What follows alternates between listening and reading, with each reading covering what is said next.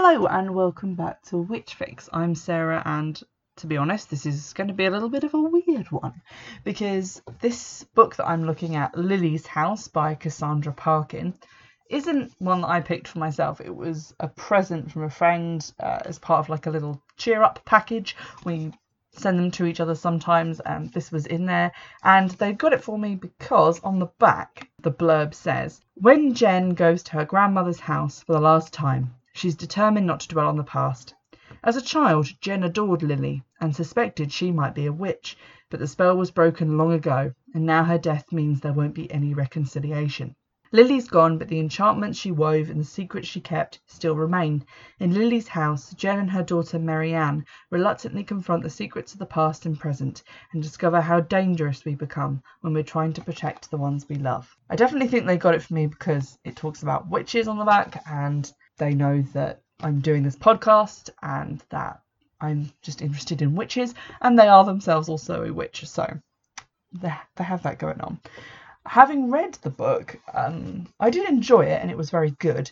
It wasn't necessarily about witches. I will put witch involvement at about a 1 on a scale of 10. There isn't actually so much like magic in it. There are quite a lot of ways in which metaphor is used and ideas in it in the way they're expressed quite poetically, which makes it seem a little bit like witchcraft, I guess. It kind of reminds me of Practical Magic by Alice Hoffman, perhaps even slightly less magical than that because the word witch isn't necessarily used to describe her grandmother. I have to say, it is a phenomenal book, and I think it is probably the best book that I have read all year.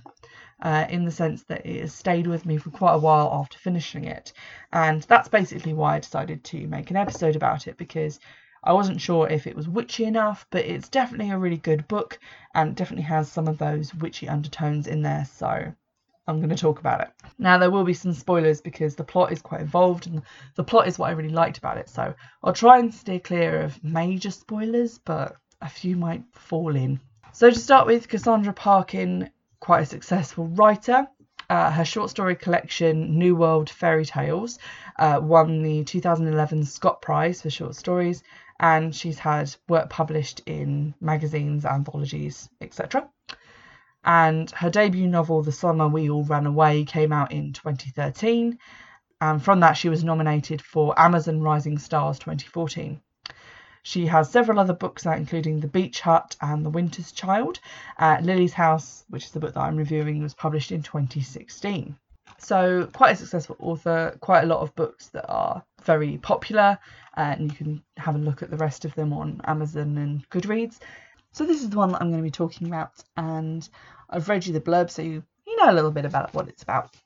Just to fill in a little bit of structure around that. The book begins with Jen and her young daughter Marianne arriving at Lily's house, which is actually a flat within a large old-fashioned house, and it's where Jen used to spend her summers as a child. Her parents would pack her off to live with Lily, and Lily was like the ideal grandmother in that she let her do whatever she wanted. She let her roam free and wild, pet the neighbour's cat, spend ages down at the beach swimming and beachcombing, and she'd make her cakes and home-cooked meals, and would, when Jen couldn't sleep, slip into her room and tell her that she was giving her one of her magic rings, and then let her wear like her real diamond infinity band so that it would help her sleep. But there was another side to Lily which Jen kind of reveals in the opening chapters of the novel, in that Lily was very competitive with Jen's mother, as Lily is her dad's mum. She views her mum as kind of lacking in just the maternal and housewifely graces. She's not as organised. She doesn't know how to make things from scratch. She doesn't know how to make it all look easy and effortless, and there's quite a lot of tension there. And I thought that was going to be the theme of the novel. The kind of tension between her grandma and her mum, and them pulling Jen in different directions, and maybe that's what led to the estrangement. But it turns out that isn't the case, and all of the secrets in the novel go a lot deeper and darker than anything that I could have thought about going into it.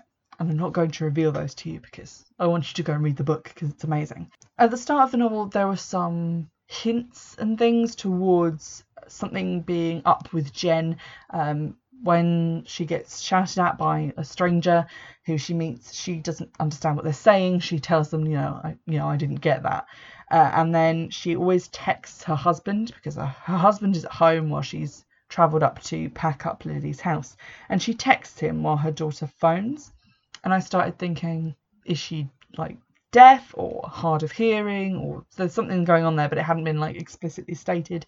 And I kind of struggled with that for a few chapters because it was like this little niggling thing of like, I just want it confirmed or denied one way or the other, just so I know what's happening. I don't like this being in limbo and not knowing if it's something that I should be thinking about in terms of the character or not.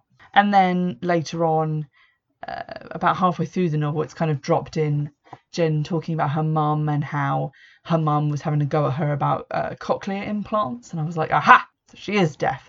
And then you kind of work out around halfway through, oh, okay, she can do sign language, she can read lips. And a lot of the time when she's talking to her daughter, they're actually signing and not actually like talking. It can be difficult, I know, to write characters who go against what the reader might think of as being sort of the norm or the average person, because coming right out and just saying, oh yeah, this character's this or this character's got that, can feel forced and weird, and can feel a bit tokenistic.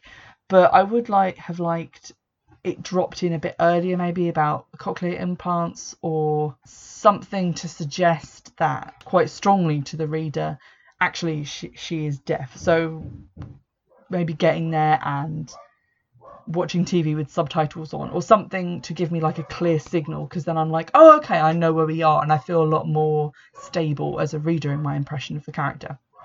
That was quite a tiny thing, but it just annoyed me how long it went on that I wasn't really sure. Something else that kind of got to me through the whole book was the husband / boyfriend, because he's referred to in both the past and the present scenes. He's a little bit strange, and then it turned out that there was a good reason why he was coming off as a bit strange, so I'm prepared to let that go because it was definitely intentional and definitely meant to be in there. Along those lines, and this is quite spoilery, but I am going to give a trigger warning because the content in this book would be quite triggering to some people, I know. So if you don't want a spoiler, just stop listening for a couple of seconds and just pretend I didn't say any of this. But there's a trigger warning on this for discussion of spousal abuse, rape, sexual coercion, and spousal violence, domestic violence, which is talked about. A number of different relationships are affected by this. It isn't just, one character or one relationship. It's a pretty hefty theme in the book.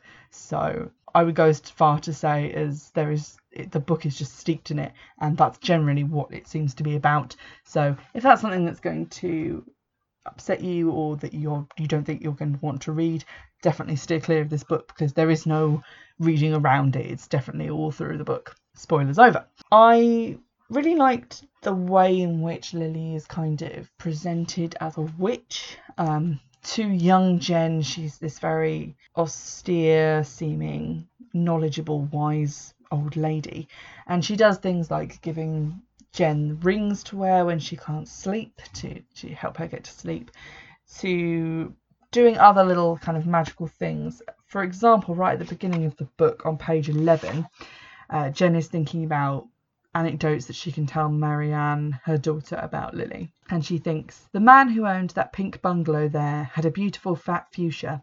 I used to pop the buds when I went past, and one day he saw me, and he came out and shouted at me until I cried.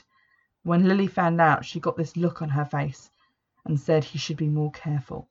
She stole a cutting from the fuchsia and put it in a black envelope and wrote his name on it. And the very next day, while we were having breakfast, he walked in front of the post van. He was in hospital for the rest of the summer. I remember Lily hearing the ambulance and going to look, and when she found out who it was, she smiled to herself, and I was never sure if she'd made it happen. So that's one of the things, and the book is filled with those little anecdotes from young Jen's point of view, that she kind of thinks that her gran is magic and that she can do these like spells and things, when really it's kind of a mixture of folk magic and superstition and just Lily being eccentric and herself. The focus of Lily's magical tradition seems to be a photo album, and this is also the source of the evidence behind a lot of the secrets in the book. She keeps a photo album, and in it she's put pictures of people with sort of things written underneath them which are quite suggestive and which are connected to the secrets concealed within the book. And then around the pictures she's pressed flowers and leaves and things, and those flowers and leaves are perhaps indicative of magic. In one instance, Jen's father had heart trouble and heart problems, and that's what eventually caused his death. And then in the book, around him are leaves from a plant which is used to treat heart sickness. So it's sort of like a kind of sympathetic magic that Lily's put this book together and surrounded him with this healing plant as if in an effort to protect him. And I think that's a really cool idea, and definitely something that you could work into your own magical tradition, which is always nice to get something like that from a book like this. The other overtly magical thing in the book, aside from sort of Lily's actions and Lily's photo album, is the presence of Lily herself. As the book continues and sort of past the halfway mark, Jen starts to hear Lily and see her in places. It changes slightly because it starts out as being just something, you know, that you might hear a voice in your head that you know is just your mind telling you something, but maybe in someone else's voice, like a memory.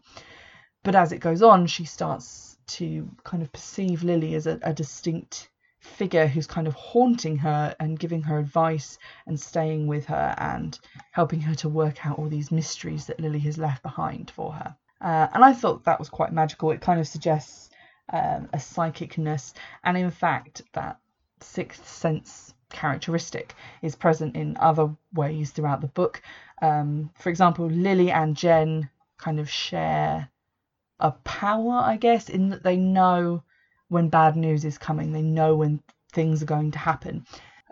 So, for example, although Jen doesn't use the phone because she can't hear it, when she sees her husband answer the phone, she knows somehow from a dream that she had that her father has died. And these dreams kind of repeat themselves through the book. They're quite short, just memories of dreams. You don't actually have to read the whole dream sequence, for which I was phenomenally grateful, because what is more boring than a dream sequence?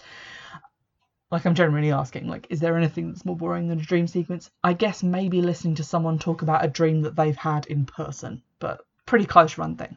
Anywho, she has a lot of these dreams, and there's symbolism in them and kind of ideas that become relevant to the plot later on, and things that she's come across are kind of revealed through her subconscious in dreams. Is it her subconscious telling her these things, or is it actually like magic and psychic powers? Don't know. Left up to the reader. It's very magical realism, and I quite like that. I was most of the way through the book when I started to worry that the ending wouldn't be able to wrap up the things that it had raised in the book.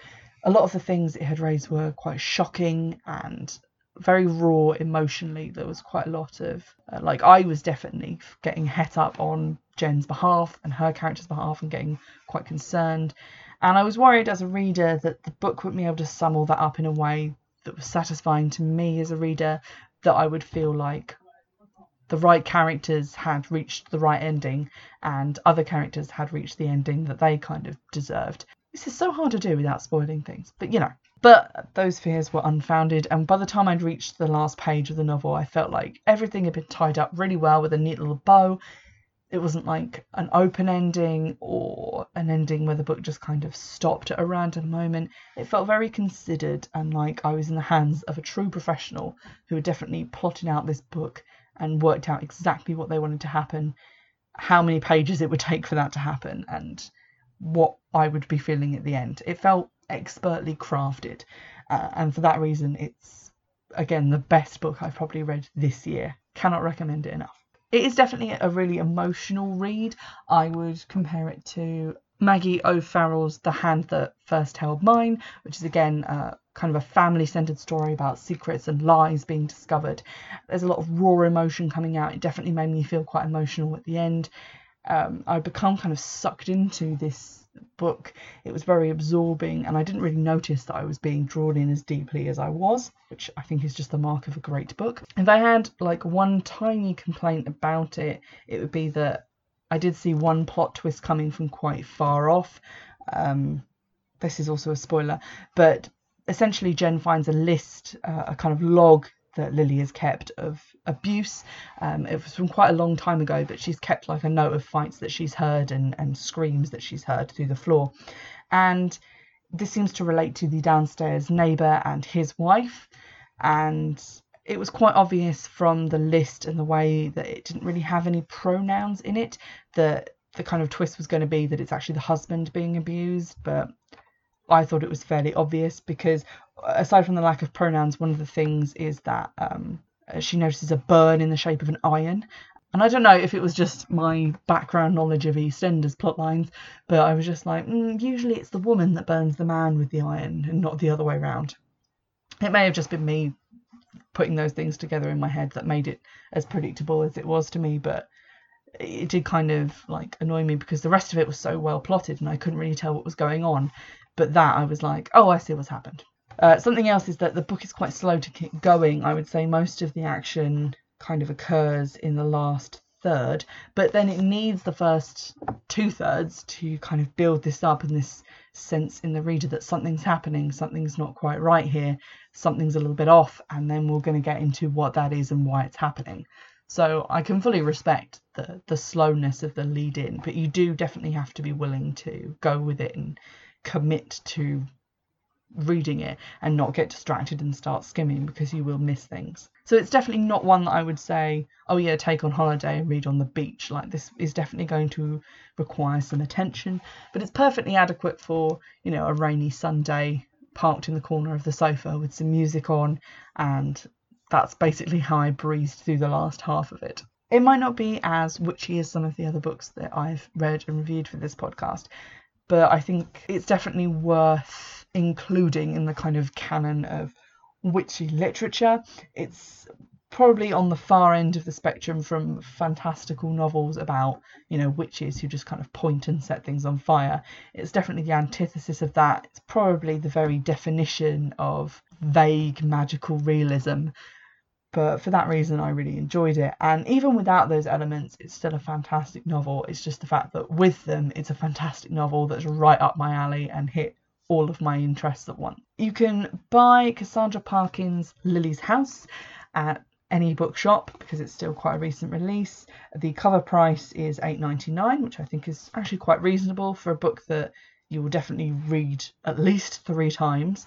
You can also buy it obviously from Amazon, eBay. You can probably get it as an ebook as well on Amazon. There is a Kindle edition of the book which is $2.99, so if you wanted, you could go to a different tab and just buy it right now, because I think £3 essentially for this book is a really, really great deal, and I would quite happily probably pay $8.99 for it if I hadn't been gifted it by my wonderful friend who knows me so well. And I will definitely be picking up other Cassandra Parkin books, even though they don't seem to be connected to witchcraft in any sense, but she's definitely a good author and I'll definitely be checking her out and her other works out. I hope you've enjoyed this episode.